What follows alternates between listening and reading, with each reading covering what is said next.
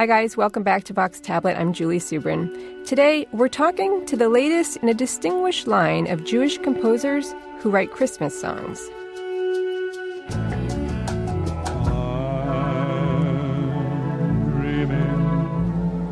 Rudolph the red-nosed reindeer had a very shiny nose. But as long as you love me so, let it snow, let it snow, let it snow. It's not a secret at this point that Jewish songwriters are responsible for about half of the songs people sing when they go out Christmas caroling. That includes the ones that you just heard. Benj Pasek is now poised to join that illustrious group. Pasek is one half of the songwriting team Pasek and Paul. The two met in college. While still undergrads, they wrote a song cycle called Edges that quickly became a YouTube sensation. This past summer, a musical called Dogfight earned them comparisons to Rodgers and Hammerstein. Which brings us to A Christmas Story. The blockbuster movie from 1983 has been made into a Broadway musical with songs and lyrics by Pasek and Paul.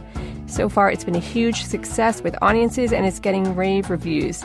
Did I mention that these guys are 27-year-olds?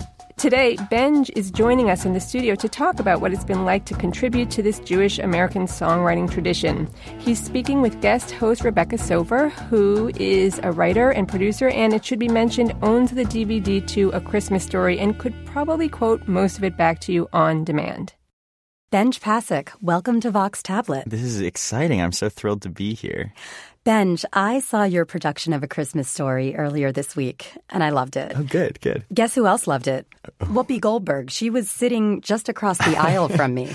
You know, I actually love Whoopi Goldberg in a really unhealthy way, and I was so thrilled that she came to the show. And I got to meet her afterwards, and I actually wrote her a letter to tell her how much I love her. So we'll see if Whoopi and I end up dating in the new year. We'll see. As Julie mentioned, yes, I am a big Christmas Story fan. Watching it on TV every year was definitely a defining aspect of my whole Jewish kid on Christmas experience growing up. By the way, it was also responsible for introducing the phrase triple dog dare into my daily vernacular. Totally. Given that you and I seem to have had similar upbringings near each other in mainline Philadelphia, I was wondering if it was also a part of your childhood. You know, it's funny. I had never seen the movie before I knew about the potential to write the musical. I knew it's one of those films that has such iconic moments that people, it's just in the sort of zeitgeist of being alive. So, you know, I knew that there's this film where a kid sticks his tongue to a flagpole, or that there's this pink bunny suit, or that there's this, you know, fishnet stocking leg lamp, or these iconic things. But I had never actually seen the film, or if I did, I didn't really remember it.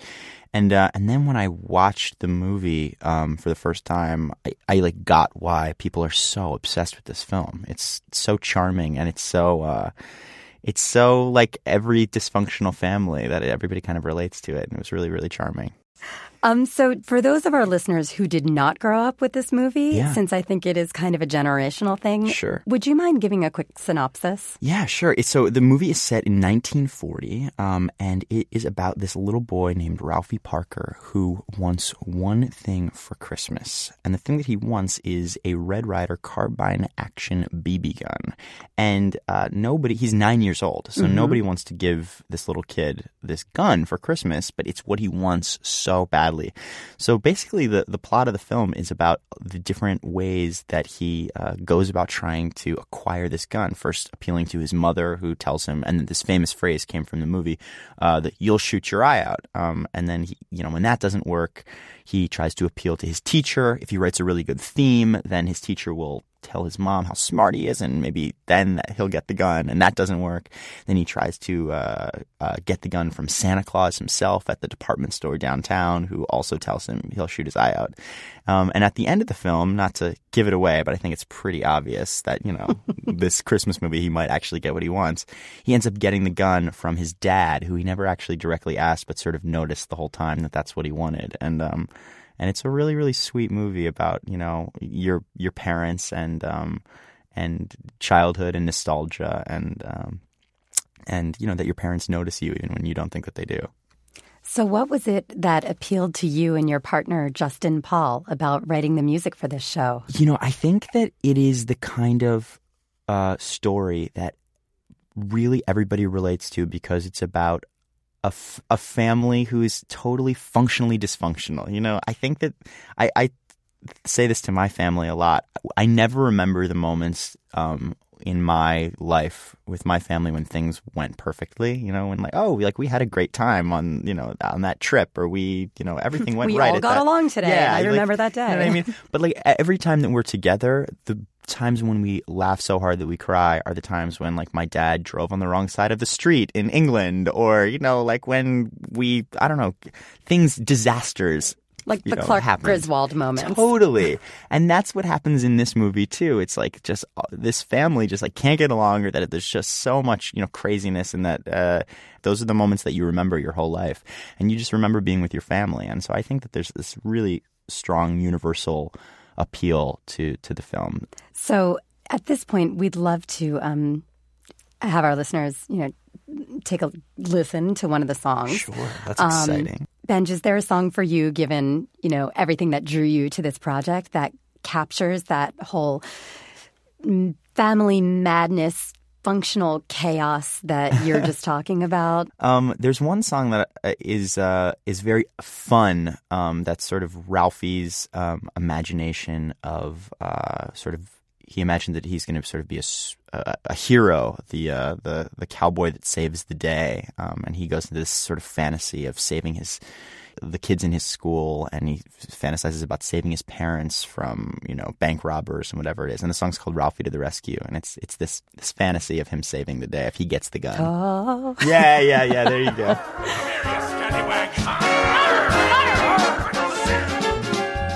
Our class is abducted by pirates who've instructed hands behind your back, walk the plank, baby.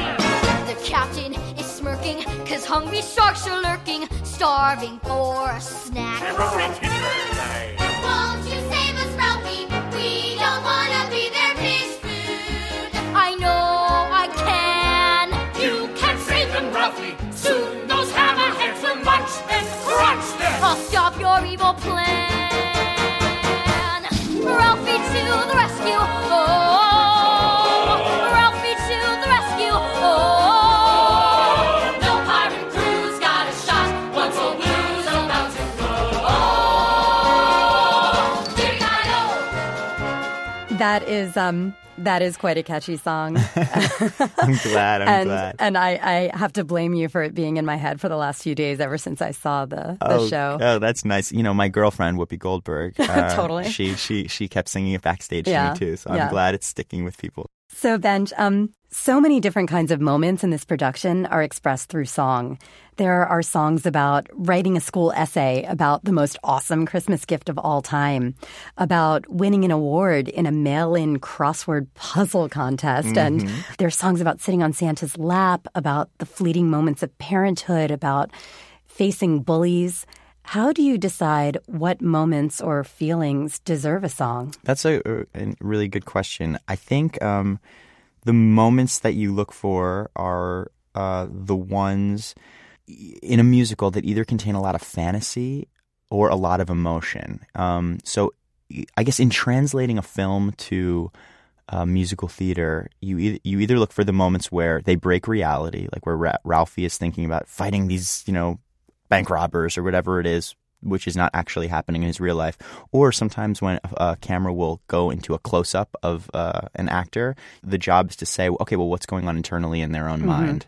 So those are usually great indications of where song moments could sort of be if you're basing it off of a story. And also, nobody wants to watch 10 up-tempo songs in a row or 10 ballads in a row. So trying to find balance in what you can write about that fits along the lines of whatever the story is that you're trying to tell. Were there a lot of moments that have songs that are currently on like the cutting room floor right now? Yeah, there are certain songs that are on the cutting room floor. I don't know what they call that in like songwriting speak. I just assume it's a big floor. No, we call it. This is really kind of morbid, but we call it killing our babies. Yes, killing your babies. Just killing your babies. So there are a lot of dead babies with A Christmas Story. I think that's the great advantage of we had the opportunity to work on the show out of town for 2 different holiday seasons. So we developed the show in Seattle, and then we did a national tour last year, and we got to see what audiences responded to or what they didn't, what made them perk up, what made them bored. And so then you sort of get to retool it. And we've been really lucky to have that developmental process before heading to Broadway this year. So, Benj, Yes. do you have a favorite song from the musical overall? One that you're especially proud of? You know, I am really proud of the song called Just Like That, which is about the mom it's about sort of the nostalgia of watching your kids grow up and realizing how quick that is.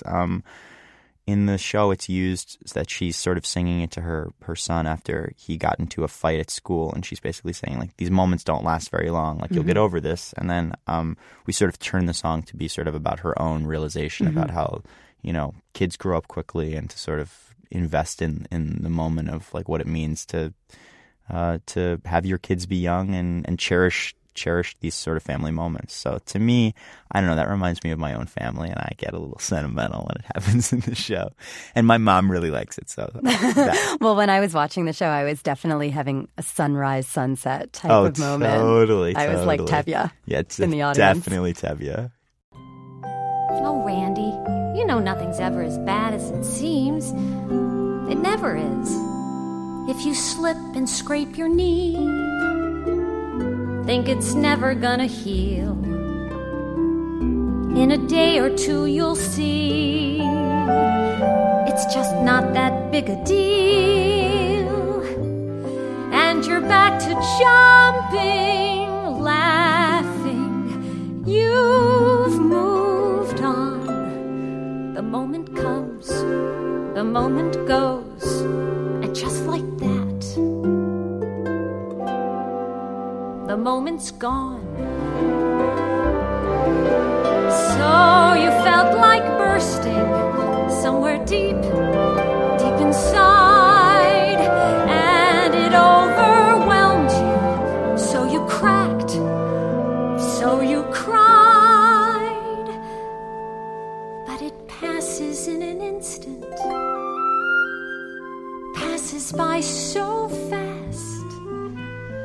Don't forget to remember these moments never last.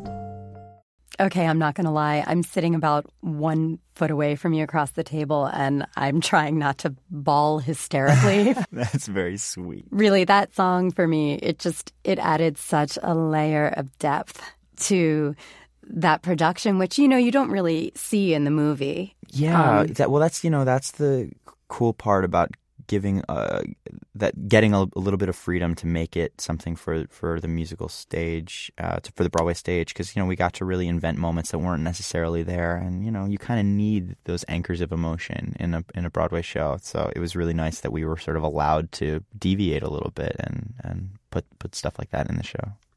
Benj, you and Justin met as undergrads at the University of Michigan. We did, indeed. You both had a passion for music, interestingly including rap and beatboxing. Yeah, wow, yes. Well, so the first, we met in our orientation at University of Michigan, and I thought, because I'm from Philadelphia, even though you know the truth that I'm from the Philadelphia suburbs. I won't tell anybody, except for all of our listeners. Except for everyone who's listening, exactly. I thought I was like really cool, and that I could be street from the main line, and so I was like wearing a Phillies jersey, and like, you know, I thought I was cool, and I thought I could rap, and Justin beatboxed. And so our first day together, we kind of laid down the beat, and I thought of myself as a little Jay-Z. So even though you shared this passion for music, you're also pretty different in some ways. For one thing, you were raised in a Jewish family, while he's the son of a pastor. What led you to... That is true. It is true. You know, I think that we became really good friends, and we had this like shared love of what we were doing, and we just hit it off in college. And it's so funny because we really are we were raised very, very differently. But I think that there's a certain level of that being advantageous because we think about the world in very different ways. And I think for a partnership, either that's very destructive or it can be very helpful. And for us, it goes back and forth every other day. But hopefully it's 2 steps forward, 1 step back. So how would you describe the specific different qualities that you and Justin bring to your partnerships in terms of, what are your strengths and what are his? Well, I think that he is very good at being very task-oriented. Like, he sets a goal, we're going to meet that goal, we're going to do it by 2 p.m. today, and wow. He's like very, very good at that. And I'm just kind of tra-la-lying and thinking about, what would be the best, I get lost in my own sort of creative world sometimes. So he keeps me on task. And I think maybe I make us think outside of the box, but he keeps us, in the box, because otherwise then I don't know. I think that we would, if it were just me, we would be a total mess.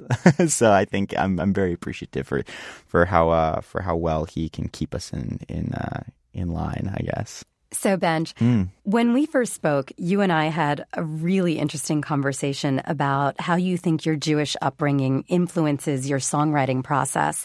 Can you talk about that a little? Yeah, totally. I think, I didn't really know what it meant to be Jewish. I grew up in the Main Line where there's a lot of Jews just running around everywhere. So it's just like the world that I grew up in. Define Main Line for the us. The Main Line is this non-mainliners. This area outside of Philadelphia where a lot of Jews grow up. But I think the emphasis on education and in the Jewish community, and the emphasis on sort of always asking questions, which can be really, annoying as a kid. Like, well, why do you feel this way? Well, it's like that kind of thing. But I think at its core, it comes from Jewish texts. It's like very Talmudic in a way, like, constantly asking questions. And I think that translates to what it means to be a writer, or at least the way that I approach writing, which is like, why would someone say that? Why would they feel this way? You had mentioned a weekly tradition between you and your dad that you would do Torah study every week. Oh my God, Can you tell me a little bit about that? Yeah, he would make me go to Torah study every Saturday. And basically the reason that I went was because I was promised a really good breakfast after it. We would go out to breakfast and it would be like my bonding time with my dad. But, insidiously, those Torah portions just got in my head. But it was really great. It was actually, like, when I look back on it, I really appreciate it. It was my rabbi and a group of people who would go around and sort of discuss what the weekly Torah portion was. And it was just a group of people sort of analyzing things and, being hyper aware and talking critically about, like, well, what does this mean? Well, why do we think this is? And it's sort of an open discussion. And I think approaching text like that, biblical or not, is just really, really good in terms of thinking about, I don't know, this is weird to say, but like, I relate it to character study in a way, like these people in the Bible, like, okay, well, what is the story being told here and how is it effective or how is it not? And I think that translated in a big way to how I think about theater. So have you ever worked on an explicitly Jewish project? It's funny. I sort of, through my mom. My mom is really into she's a developmental psychologist, but she's also a musician, and she developed a program for the JCCs of North America called Pirkei. It's a character based on Pirkei Avot. Mm-hmm. He's like an explorer. He's called Pirkei Explorer, and he goes around the world and does these Talmudic things, and it's very cute. And so I think with her, I would do that. And she also developed a character too while I was in preschool called Captain Tikkun, based on Tikkun Olam. Wow. And the Lights of Zohar. Did he wear a cape? It was a woman. Oh my gosh. They were progressive. Very progressive. I know. And she did wear a cape. And she would go around trying to bring chaos to order. That was the big, sort of Jewish trope there. So, I think through my mom, I guess I kind of have. And I definitely have aspirations to figure out how to work more within Jewish music and Jewish traditions, and use what I've learned thus far in writing to I don't know, write things that I think could be interesting for Jewish audiences specifically. Yeah, tell me a little bit about that. We had spoken about your interest in creating a better body of Jewish music. Yeah, I don't want to quote you directly, but you did tell me about your reaction to this year's Yom Kippur service. Well, it's funny. Yeah, this year and other years too. It's funny. Every year that we've been developing Christmas Story, it's usually around September. So I am always writing Christmas songs over Yom Kippur, which is, my mom loves to tell that story. But I don't know. I sit there and I hope I don't offend anybody by saying this, but I think that there's just so much potential to create something that not in sort of a proselytizing evangelical-y kind of way, but just, a more modern approach. And God love Debbie Friedman, but I think that people of my generation could feel like there was a version of Jewish prayer or Jewish songs that could be more accessible to them. And it sounds like you're looking for something beyond I Had a Little Dreidel. Yeah. Which I guess when you're 23 starts to get a little bit old. A little bit old, yeah. And beyond even just the music, maybe just the music is just an access point. But I think, people are looking for community more than anything else. And I want my community not just to be like, oh, we're Jews and we went to camp together. But it's like, oh, well, we have something more grounded in reality. And to me, that's an exciting challenge that I'm really curious in trying to figure out how to do and figure out how that will fit into my life in a greater way. But now you're certainly in a position to find out and to we'll do see. some exploring. We'll see, yeah. So, Benj. Yeah. You and Paul are in the middle of a career explosion. You guys have just made your Broadway debut. You've got your own performances going on. You're currently writing music for the upcoming season of Smash, a little-known TV show, which is going to expose you to an audience of millions. Even Glenn Beck loves your work. I read a tweet that he sent out saying, "A Christmas Story is an instant classic." Oh, wow. Well, my dad was so freaked out when Glenn Beck approved of me. He's like, I don't even know you anymore. Well, you didn't tweet it. I know. So everything that's been going on recently, how has life changed over the past year? It's so funny. I feel like I've just been just doing work. And I know that sounds really, I wish that I could be like, wow, my life is amazing. But I don't, I just feel like Justin, Paul, my collaborator, and I have just been like, okay, this is the work that we have to do. And these have been projects that we've been working on for like 4 years.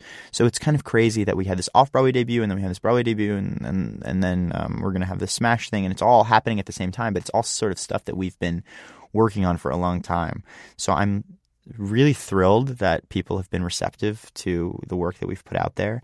And I guess if anything, I can say, how have things changed? I feel like I now, instead of like racing to find this sort of external validation of people being like, yes, you're good at what you do, I finally feel like, okay, I feel like I've gotten a little bit of that, and I sort of have this foundational thing to stand on now to then see what else I want to do and explore other things within my field and sort of take a breath. So it's been really exciting. Benj Pasek, Mazel Tov on the show. Thanks. And thank you so much for speaking with us today. It was a total pleasure. I really appreciate you taking the time. Benj is one half of the songwriting superduo Pasek and Paul. Their latest collaboration, A Christmas Story, is playing on Broadway through December 30th. For more information, come to tabletmag.com. While you're there, why not post a comment and let us know what you thought of today's podcast? Vox Tablet is produced by Julie Subrin. I'm Rebecca Sofer. From all of us at Tablet, we wish you a happy Hanukkah, and thank you so much for listening.